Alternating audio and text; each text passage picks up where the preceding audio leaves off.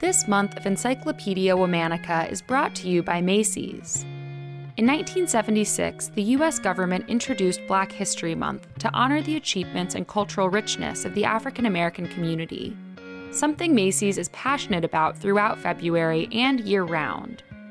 You can shop Black-owned businesses available at Macy's at macys.com/honors, and head to that link to find a range of charities that empower Black youth.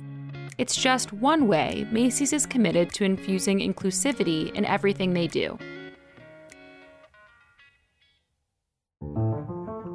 Hello. From Wonder Media Network, I'm Jenny Kaplan, and this is Encyclopedia Womannica. Today we're talking about the first female photojournalist to die in combat. Her photographs of the Spanish Civil War captured the growing threat of fascism in Europe. Let's talk about Gerda Taro. Gerda Taro was born Gerda Pohorile on August 1, 1910, in Stuttgart, Germany. She had two younger brothers, Oscar and Karl. Both of Gerda's parents were Jewish immigrants who had recently immigrated from Austrian Poland. In Stuttgart, Gerda attended a prestigious all-girls school. Growing up, she was often bullied due to her Jewish faith. At the time, anti-Semitism was intensifying in Germany, as the country's economy tanked following the First World War.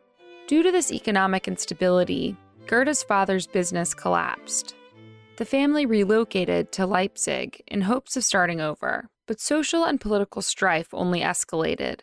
In 1933, Gerda was caught distributing leaflets that criticized the rise of Hitler's Nazi government and advocated for left-wing policies.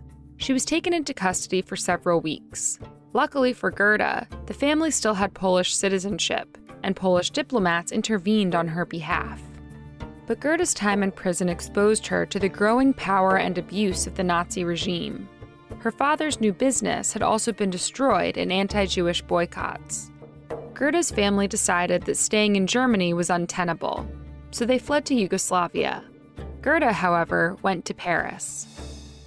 In Paris, Gerda met Hungarian photographer André Friedman, who would later best be known by his alias Robert Capa. André enjoyed earlier career success after capturing powerful photos of the Russian revolutionary Leon Trotsky. The evocative images are still considered classics of photojournalism. But when André arrived in Paris, he too was fleeing anti-Semitism and had minimal job prospects. Before long, Gerda and André were intertwined both romantically and professionally. Gerda took to photography immediately and greatly admired André's skills. Determined to improve herself, Gerda found work as a darkroom assistant for a fellow German Jewish refugee, Fred Stein. Fred imparted the nuts and bolts of photography to Gerda. Yearning for more, Gerda took a job with the photography agency Alliance Photo that was run by another refugee of Nazism. She was issued her first press pass as a photojournalist in 1936. As Gerda and André continued to build their professional networks, they realized one thing stood in their way: their names. Concerned that their work would be rejected due to anti-Semitism, they decided to adopt new names that would hide their Jewish roots. André Friedman became Robert Capa, and Gerda Pohorile became Gerda Taro. It was under these new names that the two traveled to Spain to capture the beginning of the Spanish Civil War. In July of 1936, Spain's democratically elected leftist government was under attack in a military coup led by fascist General Francisco Franco. The coup was being funded by both Hitler and Mussolini. Galvanized by their own strong anti-fascist sentiments, Gerda and Robert felt compelled to document the conflict.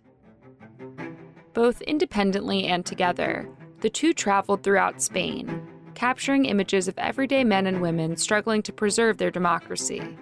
Many who joined the fight were poor and had no formal military or combat training.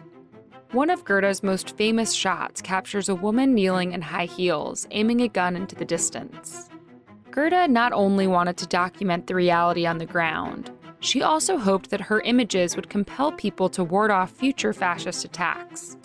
In February of 1937, Gerda journeyed to the Andalusian coast to document the fleeing of over 1,000 civilians as the insurgent army advanced. She captured startling images of Madrid in ruin following a bomb strike. Later that same year, in May of 1937, Gerda recorded the expressions of terrified civilians in Valencia during another bombing. 2 months later, Gerda traveled to the front lines of the Battle of Brunete. Soon after her arrival, Gerda found herself taking fire and ran for shelter. She found safety on the running board of a car carrying wounded soldiers. But her refuge was short-lived. An out-of-control tank collided with the vehicle. Gerda was rushed to the hospital and died of her injuries the following morning. She was 26 years old.